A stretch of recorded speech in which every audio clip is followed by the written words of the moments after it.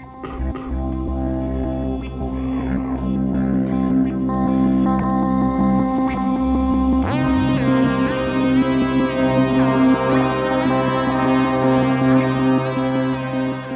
are the Mystery History Podcast. I'm Allison.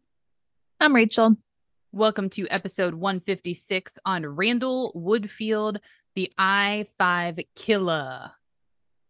Yup. He a killer on the I-5, it appears. Specifically. So we don't have any business this week. So we're just going to jump into it. Because we're in a hurry. We're in a hurry. We're on a time crunch. We got stuff to do, but we need to provide content. Also, that's right. We're dedicated. Very dedicated. All right. Randall Woodfield. He was born on December 26, 1950 in Salem, Oregon. He was the youngest child of an upper middle class family. His mother was a homemaker, as they were, and his father was an executive at Pacific Northwest Bell. He has two older sisters, one of whom went on to become a doctor, and the other an attorney. Wow. So like two really well-rounded, well-adjusted, smart women doing the thing. And then there's the I-5 killer. Exactly. The Woodfield family was well known and respected in their community. Randall was raised in Otter Rock, Oregon, which is a small seaside town approximately 8 miles north of Newport. He was a football star at Newport High School. He also played basketball and ran track. So his childhood was pretty stable. Yeah. Really good, as some would say. Yep. But Randall started to exhibit some sexually dysfunctional behaviors during junior high school, particularly showing everybody his wiener. Randall, why you gotta do it? Randall. While in high school, he was known as a peeping Tom, and once Randall exposed himself to a group of teenage girls on Yaquina Bay Bridge, and he got arrested. Wow. However, his football coaches helped conceal the incident to prevent him from being kicked off of the team, and his juvenile record was expunged when he turned 18. So nobody knew. Mm-hmm. His parents did force him to attend therapy after the incident, though. So they tried to do what they could. What they needed to do. Yeah. That's the problem, especially with like football stars and stuff like that. They get a slap on the wrist, showing their ween to everybody, and then it morphs into probably what we're going to talk about. Yep. After graduating from high school, Randall attended Treasure Valley Community College in Ontario, Oregon, later transferring to Portland State University in 1970, where he played for the Portland State Vikings as a wide receiver. So he's a big boy. At Portland State, he was active in Campus Crusade for Christ, which, you know what I mean? Like showing his ween for Christ, which was an evangelical Christian student group, and lived in an apartment located on the South Park blocks. A former teammate later was quoted as saying, "It seemed real important to him that he came across as someone who would do the right thing, almost like it was keeping him together." Gary Hamblett, Randall's football coach, recalled, "When he was with me, he was the nicest, most gentlemanly kid I ever knew. He was quiet and polite, hardworking, and real coachable." Other teammates and peers of Randall recalled him as soft-spoken and kind of a loner, who didn't have a lot of friends, but noted his athleticism. "He was a suave, sophisticated fella," says John Carey, a PSU quarterback in 1972, "confident in himself, but not to the point of being cocky." So is this dangerous? Because Randall knows what he should be doing. And he knows how to portray, like, what other people want to see. Which is scary. And I thought it was really interesting. So the last two sentences you read were from two different sources. And one source, which was a lot of his teammates, because it was from Sports Illustrated, an article Sports Illustrated did on him. They were talking about how like confident he was and how he would sometimes say like off the wall stuff. They didn't describe him as a loner. They didn't describe him as quiet, soft spoken. That wasn't what he was described as by those people. So it was really interesting to see from the two different sources how he was described as a person. Mm-hmm, right. Despite his thriving in college, Randall was arrested on several occasions for petty crimes. First in 1970 for vandalizing the apartment of his ex-girlfriend, and later in 1972 for public indecency in Vancouver, Washington. In 1973, he was arrested again for public indecency in Multnomah County, Oregon. So obviously, he just wants to show everybody his wiener. I think it's crazy. Like, people get arrested for that when they're like drunk and they pee outside of a bar, you know, not like running around all the time. Right. So he's been arrested for this multiple times now. Randall chose to drop out of college 3 semesters shy of graduating with his bachelor's in physical education and was selected as a wide receiver in the 1974 NFL draft by the Green Bay Packers in the 17th round. So he was the 428th pick. Randall tried to establish himself with the Packers during coach and general manager Dan Devine's last season, but he couldn't shake his problems just because he switched where he was at. So he was still having issues. He signed a contract in February 1974, but was cut during training camp, failing to make the team's final roster. Ooh, bummer. Yeah. I just don't understand the exposing yourself thing, like what rush that gives. No woman is ever like, oh, thank you for sharing that with me, ever. Right. Whether it's a text message nowadays or whatever, don't do it. Don't do it. I guarantee you they send that to all their friends and they laugh at you. 100%. I'll bet money on it. Yeah, and I just don't understand what rush a person's getting from doing that, like randomly out in town and continually getting arrested. And the other thing is, you know that he's doing it more than the times he's getting arrested. Oh, yeah. Because those I'm sure there's lots of times he does it, runs away. Nobody knows who the guy is. I mean, I'm sure that happened a ton of times. And then he just got caught these handful of times. But it's been a lot. So he's probably doing this like pretty often. Well, and in my mind, it's him naked under a trench coat. And like opening it up. How else would you expose yourself to everyone? I feel like that would be that's very got to difficult. be the only way, right? I don't know. After being cut by the Packers, Randall played the 1974 season with the semi-pro Manawoc Chiefs and worked for Oshkosh Trucks. As Woodfield had a Portland state, he ran precise routes and distinguished himself with speed in Manawoc. That was a really tough sentence. Sorry. After the season, though, Woodfield was dropped by the Chiefs. No reason was given publicly. There were rumors, however, that the team had off-field concerns. Yeah. I bet they did. They sure did. The Chiefs, along with their league, disbanded in 1976. While there are no public arrest records for Woodfield in Wisconsin, a detective would later learn that Woodfield was involved in at least 10 cases of indecent exposure across the state. As one Wisconsin law enforcement officer recalls years later, Woodfield couldn't keep that thing in his pants. No, he couldn't. Ridiculous. Like, was it impressive? Was it like something he needed to show people? Even if it was, you don't need to show people. You don't need to. It's not necessary. I don't know. And I read something, I don't know if we talk about it again later. I don't know if I added it in the notes or not, but in that Sports Illustrated article, it kind of alluded to the fact that the Packers cut him because of off-field concerns too, though they also did not publicly go on record and say they were doing that for any reason. It seems like that's probably why. So basically, he could have been a professional NFL football player probably if he wasn't showing everybody his penis. He was just packing it in his pants instead of out in the open. Yeah. So Mm. there it is. Randall left Wisconsin in late 1974 because he wasn't making it as a professional football player at this point. Well, and everybody's seen his wiener there, so he needs to Yeah, he's got to venture move out. on. Got to go somewhere else. And he returned to Portland. He was feeling disgraced by his failure to maintain his football career.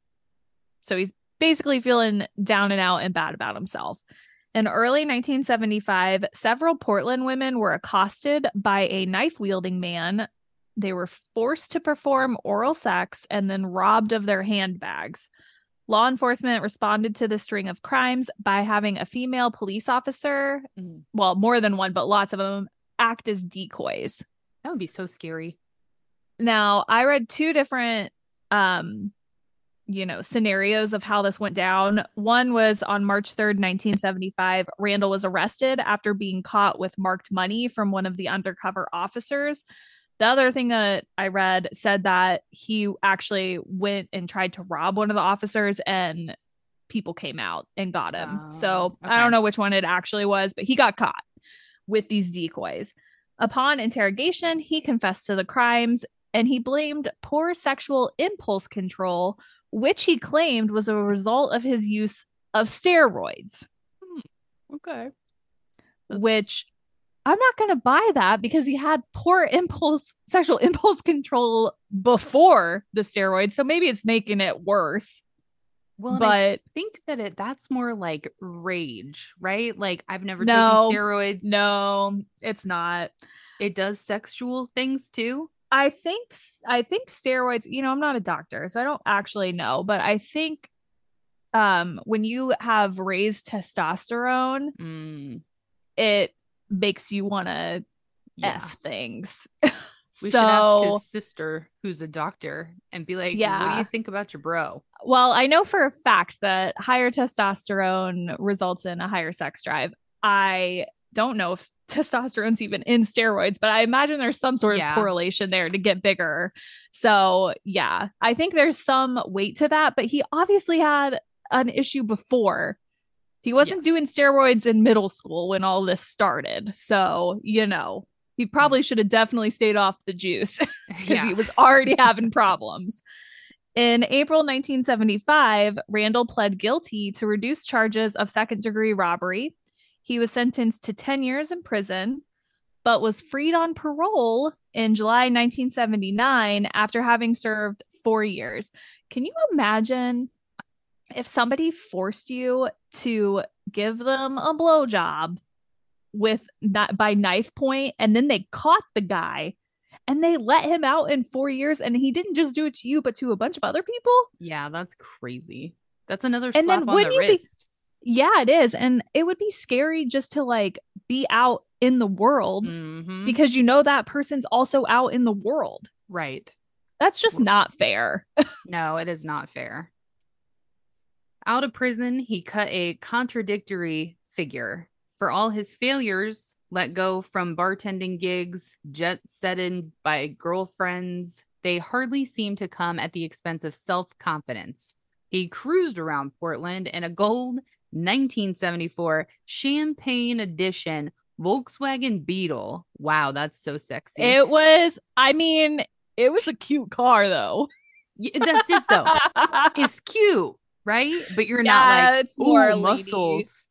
Yeah, it's more of a lady car, but it was a pretty car. Yeah. And took unmistakable pride in his physique. Obviously, he loves to show it around, all parts of it. He was especially fond of sending naked photos of himself to a woman. So this was what? In the 70s? Not to a woman, to women. Oh, yeah, just to multiple women. To all in general. He would just send out mailers. Yeah, that's what I'm assuming. And this was before, like, it's not easy to just like take pictures. You have to go get them developed, right? Yeah. Like, or is this a Polaroid situation? I don't know if it's a Polaroid situation, or I wonder if he could like develop his own film, because otherwise, do places develop those kind of pictures and just like be like, here you go? I'm sure. I would love to interview somebody who used to work at a photo department, like for Walmart or something. I'm sure they saw all kinds of stuff. I'm sure they did too. Do you remember when we were teenagers and we took a ton of like, they weren't like inappropriate, we weren't naked or Right. anything like that, but we had on like pajamas, like a shirt and pants, and then put Hmm. bras on over it. And we were just like messing around. Yeah. We took those pictures to get printed at the Sam's Club, and a guy I was talking to worked at the photo department at the Sam's Club. Oh, And geez. he was like, oh, I saw those. And I was like, okay. Oh, that would have been what a good job. You could learn so much about people. Yeah, you could see all sorts of stuff. I think Sarah took it to the Sam's Club to get it developed. And then later he was like, I saw some pictures of you. And I was like, I'm Ugh. sorry, what now? Right. So yeah, that kind of stuff probably happened back then. And yeah, just I don't know how he got these pictures, but apparently he had a lot of them because he was sending them out. Wow. And are they the same picture? Did he just like get the same one or was it different angles? I don't know. I need details here. So Details, people. in late 79, Woodfield was photographed in a state of undress, his abundant muscles abundantly oiled. Oh I my God. took that straight out of an article. I love that. Abundant Abundant. muscles, abundantly oiled. Man, there's a lot of abundance. Oh, He mailed the image to Playgirl for consideration. The following May, he received a letter back. Congratulations, you have been selected for possible publication and Playgirl's Guy Next Door feature. Woodfield waited for his photo shoot, and that's when police believe he began to murder. So he's on the precipice of success. but they never called him back. I think he got his feelings hurt or something. I Oh, don't know. and who is buying? Like, I can appreciate all bodies, women, men, beauty's beauty, right? Mm-hmm. It would never occur to me to buy Playgirl. Like, that doesn't It do anything certainly for me. wouldn't now for you, but maybe like back then when you didn't have the internet, I mean, I guess, do they have like, I wonder how they many had subscriptions, subscriptions. but I wonder I how many have a people. friend. I have a friend. He's gay, but he has like decades, decades of Playgirl magazines that he got from. So I'm not even going to how he got them. He didn't get them like he didn't collect them himself. Somebody Hmm. like gifted them to him. But I'm talking like hundreds of them. And it was that one person's collection. So like there are people that did that. Yeah. These were gay men. So the Yeah. gay Maybe men were into the that's, Playgirls. I could see that probably more than, I don't know. There's I not a don't, whole lot of like women, like the housewife, the general housewife is not going to have a subscription to Playgirl, probably. I don't think right. your husband would be like, yeah, that's cool back in the 50s. Right. But Huh. still, What a wild maybe she world. maybe she would sneak one or two under the mattress. I don't know. On October 9th, 1980, now we're getting into it, Sherry Lynn Ayers, an x ray technician and former classmate of Randall's, was raped and murdered in her apartment in the 9,000 block of Southwest 9th Place in downtown Portland. Her body was discovered on October 11th by her fiance. She had been bludgeoned and stabbed repeatedly in the neck. Oh, Sherry Lynn, a University of Oregon graduate, had known Randall since second grade. wow. They attended the same schools in Newport. During Randall's prior 4-year imprisonment, he and Sherry Lynn had corresponded, so they would write each other letters. Suspecting Randall's involvement in Sherry Lynn's murder, Sherry Lynn's family provided his name to law enforcement. Hmm. He was questioned, but he refused to sit for a polygraph test. Homicide detectives found his answers generally evasive and deceptive. That's a quote. But a blood test did not link Randall to the crime, nor did his semen match that found in the victim's body, which girlfriend's got a fiance. Right, right. Maybe it Mm-hmm. wasn't, maybe he didn't do it in there. So, whatever. In a time predating reliable DNA testing, there was no other physical evidence at the crime scene. So, no charges were brought against him at that time. Wow. So, they suspected him, but could not get enough to charge him. Mm. 1 month later, on the morning of November 27th, otherwise known as Thanksgiving Day, Randall arrived at the North Portland home of Darcy Renee Fix, who was 22, planning to assault her. Randall had known Darcy during college as an ex-girlfriend of one of his close friends. Douglas Keith Atlick, 24, was at Darcy's home when Randall arrived. Both Darcy and Douglas were subsequently bound and shot to death execution style in the home. And Darcy's .32 caliber revolver was missing from the scene. Due to his acquaintance with Darcy, Randall was questioned about the murders, but law enforcement found no concrete evidence pointing to his involvement. So he's just going to girl that he knows. And wouldn't you be like, oh shit, if you got questioned in 2 murder cases that you were the murderer on? Yeah. But like, oh, maybe I'm not good at this. But he has they never out of everything he's done. He has no reason to believe he'll go away for 4 years. Oh, all right, whatever. But so what? Ugh. Yeah, he doesn't really have any reason to believe he would be in big trouble. After committing the murders of Darcy and Douglas, Randall began a series of robberies throughout the Pacific Northwest. On December 9th, 1980, Randall, wearing a fake beard, held up a Vancouver, Washington gas station at gunpoint. In Eugene, Oregon, 4 nights later, on December 13th, he raided an ice cream parlor. On December 14th, which is the next day, he robbed a drive-in restaurant in Albany. During one of the robberies, Randall wore what appeared to be a Band-Aid or athletic tape across the bridge of his nose. So like what football players wear, those nasal strips. Mm-hmm. On December 21st, Randall, again wearing a false beard, accosted a waitress in Seattle, trapping her in a restaurant bathroom and forcing her at gunpoint to masturbate him. Wow. And I've never heard it said that way. I haven't either. And I was like, should I change that to hand job? But I didn't, because I feel like they call like blowjobs, they say oral sex, and hand jobs apparently are masturbate. And I feel like when you're forced to do it, I guess it should be called something different. Yeah. Yes. So that's fair to me. So he's just off the rails at this point. He's just going from place to place, robbing and doing bad things to people. Yes, he is. By January 1981, law enforcement had dubbed the robber the I-5 bandit, giving his apparent preference for committing crimes along the Interstate 5 corridor. On January 8th, he held up the same Vancouver gas station he had robbed in December. That sucks. It's like lightning doesn't strike twice, but it does. Yeah, it does. This time forcing a female attendant to expose her breasts after he emptied the cash register. Like, what the He's hell? Like a child, like a little boy. Like, whoa, what? Well, and like the difference too, like, show me your boobies and I'm going to rape you right now. Like, that's so different. And murder you. Yeah. He's like all over the place. Yes. And it just depends on which one you're gonna get whenever he shows up, it's crazy. 3 days later, on January 11th, he robbed a market in Eugene.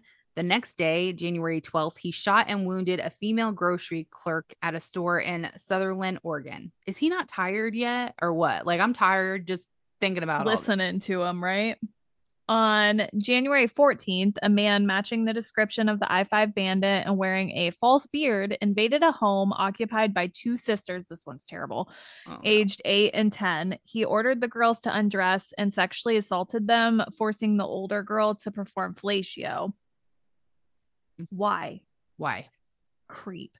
4 days later in Salem, a man matching the same description entered an office building and sexually abused 2 women, Sherry Hall and Lisa Garcia, after which he shot them both in the head. He killed Sherry and wounded Lisa, but he left her for dead. He thought she was dead, but Lisa was not dead. She was pretending to be dead until he left. How do you pretend to be dead after you have been shot in the head?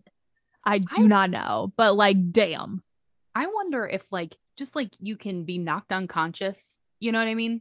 If you got shot in the freaking head, I feel like you would lose consciousness for a minute. And I hope that you would. So then you could pretend to be dead Very because well. Yeah. that would be so terrifying. Oh Well, my God. she got up and called the cops after he left. On January 26th and 29th, he traveled to Southern Oregon and committed robberies in Eugene, Medford, and Grants Pass.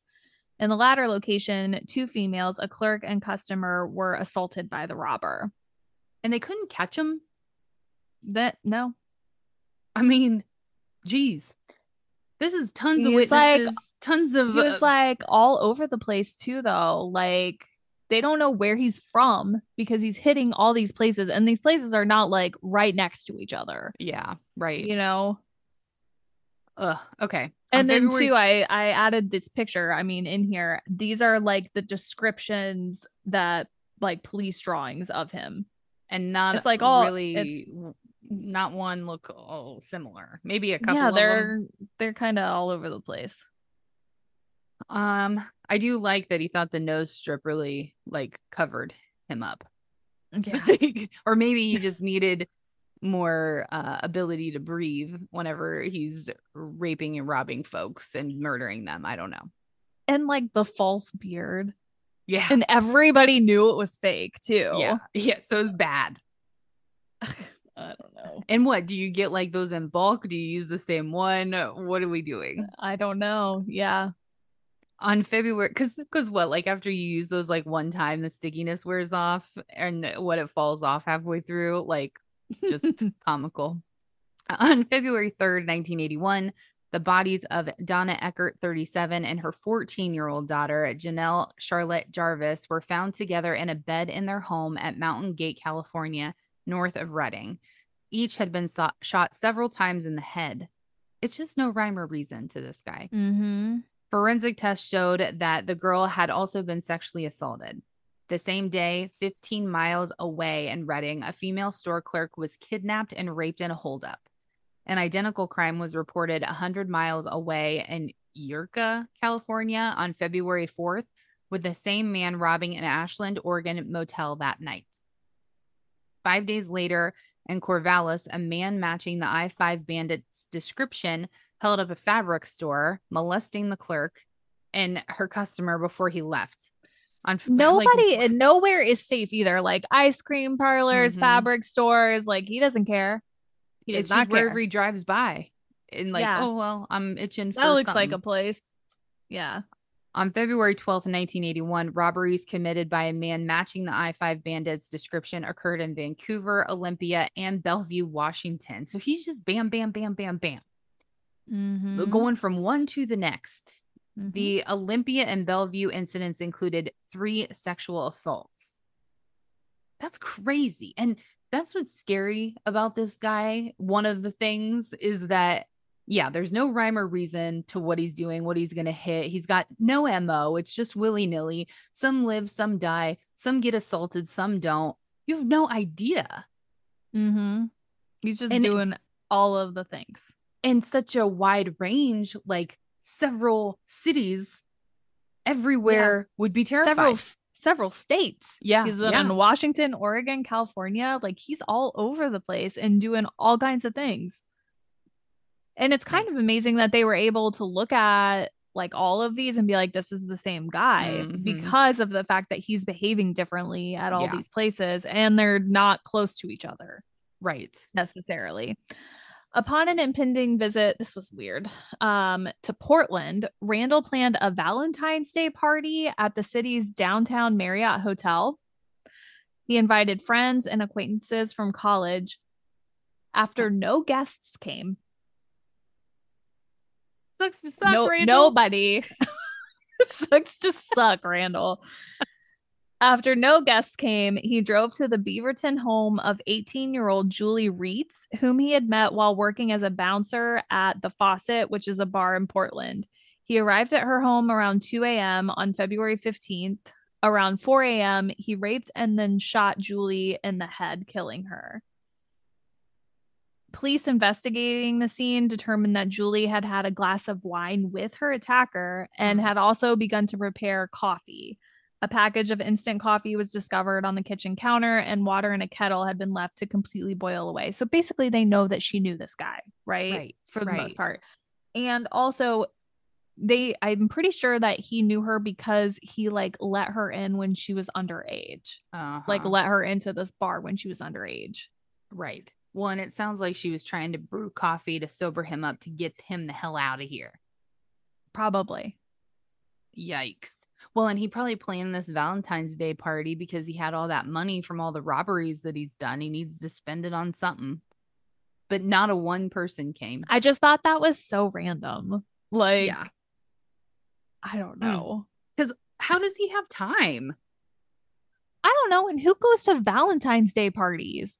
Single Like people. you have a Valentine's Day party, like a girl's Valentine's Day party. I've literally never heard of like a boy girl Valentine's Day party where you just invite a bunch of people. Yeah, you did in fourth grade. Yeah. That was the last time I Correct. I attended one of those parties. You're right. By February 28th, the investigation was now focused on Randall, thank God.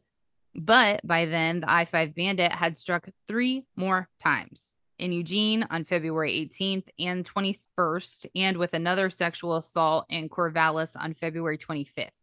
Detectives in Moraine, Marion. God, why am I struggling?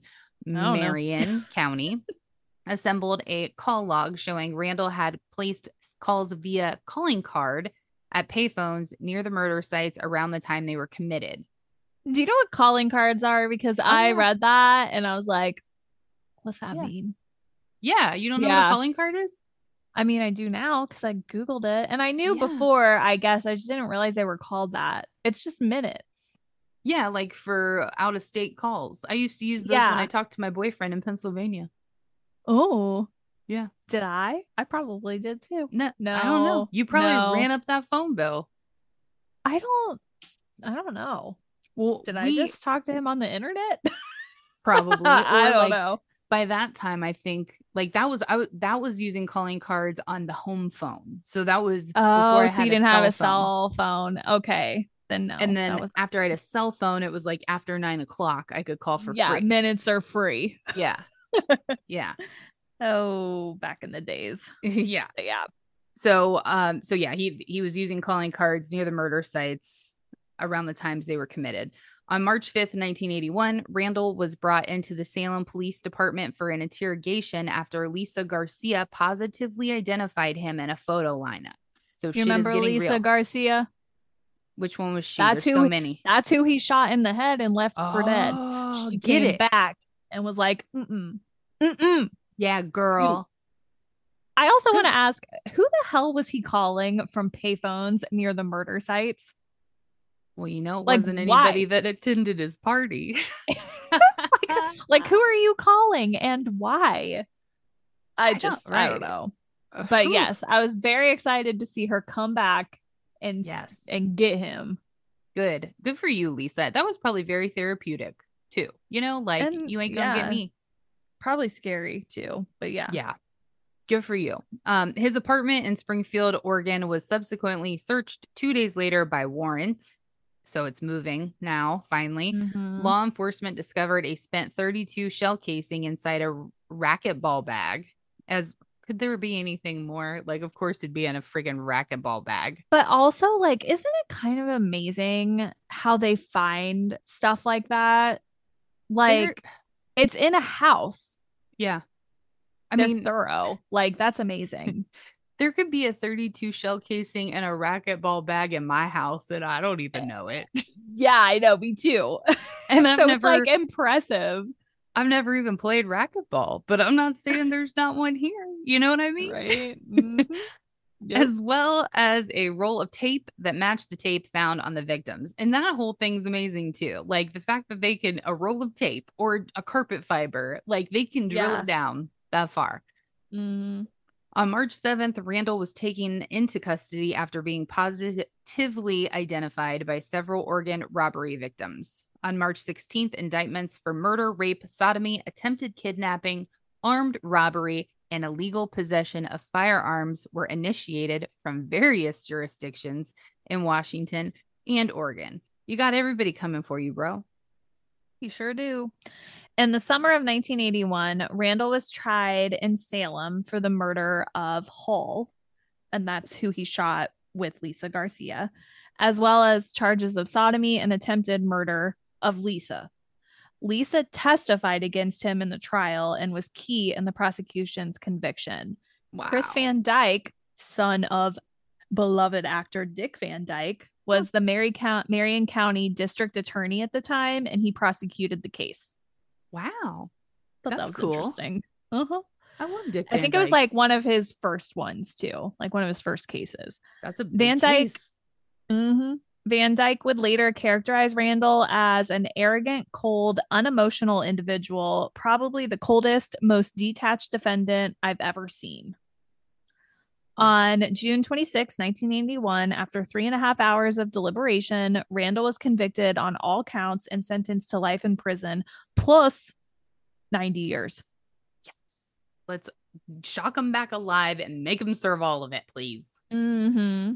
Oh, thank God for that, for everyone and for Lisa. Like, just her peace of mind knowing that she's safe. He's away. Yeah, Yeah. he is going away now forever. In October 1981, a second trial was held in Benton County, Oregon, in which Randall received sodomy and weapons charges tied to one of the attacks in the restaurant bathroom. Prior to this trial, his counsel attempted to move the trial from the Willamette Valley. He felt that owing to the publicity the case received, Randall would not get a fair trial there. Well, bro, you went everywhere. Where do Yeah, you where you want want? to go? To the moon. That's the only place safe for you. Mm-hmm. The judge in the case denied counsel's request, thankfully, along with a request to hypnotize what? A prosecution witness in an effort to determine if that witness had been influenced by the media coverage. I've never They're heard that gasping before. for straws over here. Randall was convicted by the jury and had an additional 35 years added to his already instated sentence. Another nail. Get it. Mm-hmm. Despite the apparent links with countless other crimes and homicides, Randall would not be prosecuted for the majority of the crimes he was believed to have committed. Unable to afford multiple trials, the state of Oregon was satisfied with Randall's existing life sentence. Randall is serving his sentences at the Oregon State Penitentiary in Salem. In October 1983, he was injured by a fellow inmate during a prison disturbance. In April 1987, he filed a $12 million libel suit against author Anne Rule. You don't come after Yeah, Anne Rule. I know. Well, she authored a book called The I-5 Killer, an account of Randall's life and crime spree in 1984. The federal court in Oregon dismissed the lawsuit in January 1988, citing that the statute of limitations on such a lawsuit had expired. So Anne Rule, I think maybe I say this later, maybe not. I don't really know. But she also wrote The Stranger Beside Me about Yes. Bundy. Yes. And that's a great And book. she like knew him.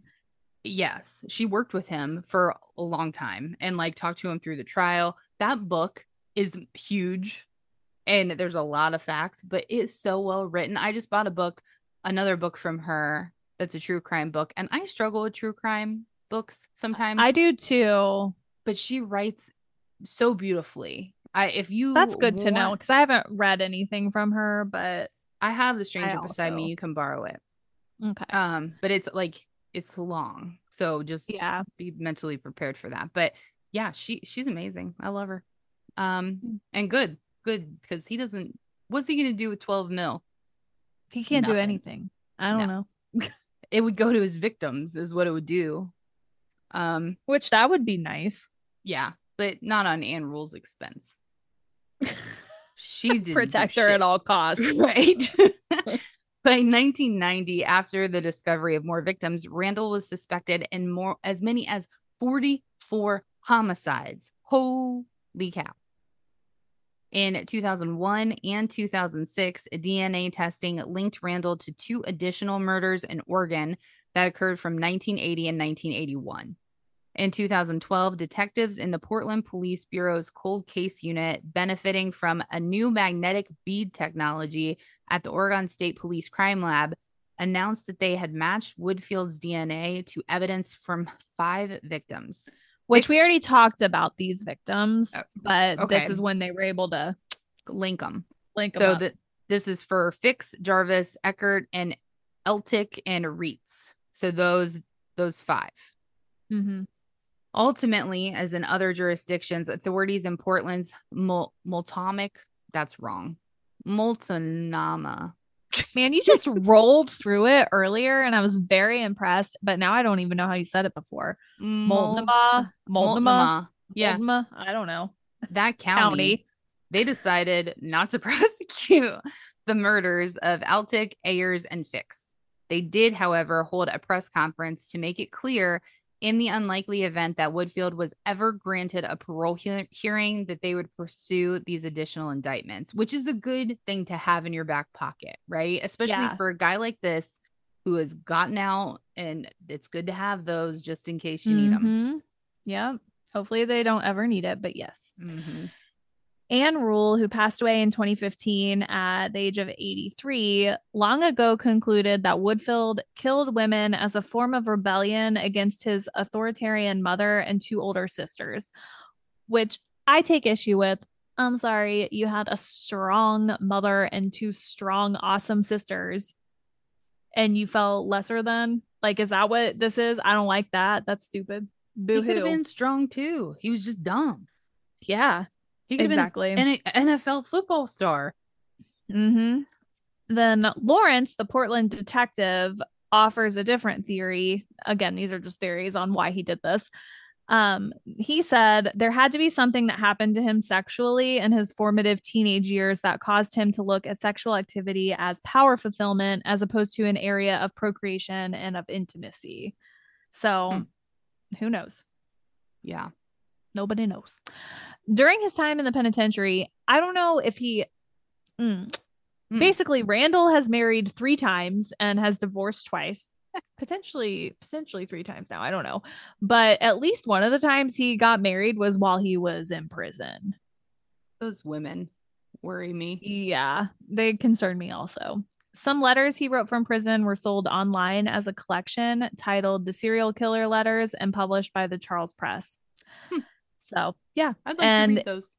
If you want to read further on this topic, again, the I-5 Killer by Anne Rule is out there. And then the Sports Illustrated article that I came across was actually extremely interesting. I only used a few things from that, but it's called The I-5 Killer by L. John Wertheim, and it's on Sports Illustrated's website. And it's very like football focused and focused on his football career and like people he played with and stuff like that. So if you're interested in that angle, you should check it out. It was pretty cool. So, wow, that is interesting. Yeah. Okay, so I used that Sports Illustrated article, again, the I-5 Killer by L. John Wertheim, and I used wikipedia.com, allthat'sinteresting.com, and murderpedia.org. Well, I've heard of the I-5 Killer, but I've never known about like what he did. And this is not how I thought it was going to go. I thought it was somebody just leaving bodies on the side of the road. So this was very interesting and crazy. Yeah, different. I mean, it was different than what I expected to.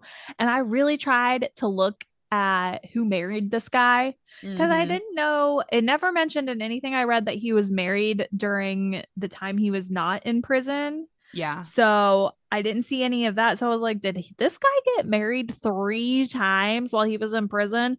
And I don't know if he did or not because I could only find information about one person, and all I could find about her was her name. Yeah. So I don't know what's up with that. I tried.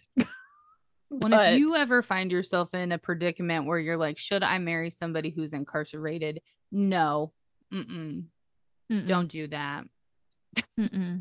That's our takeaway from this. Don't do that. Don't do that. Along with many others. But all right. Well, that wraps it up. We hope you enjoyed this episode 156 on Randall Woodfield, the I-5 Killer. We hope that you have a great week, and we will see you next time. Bye. Bye.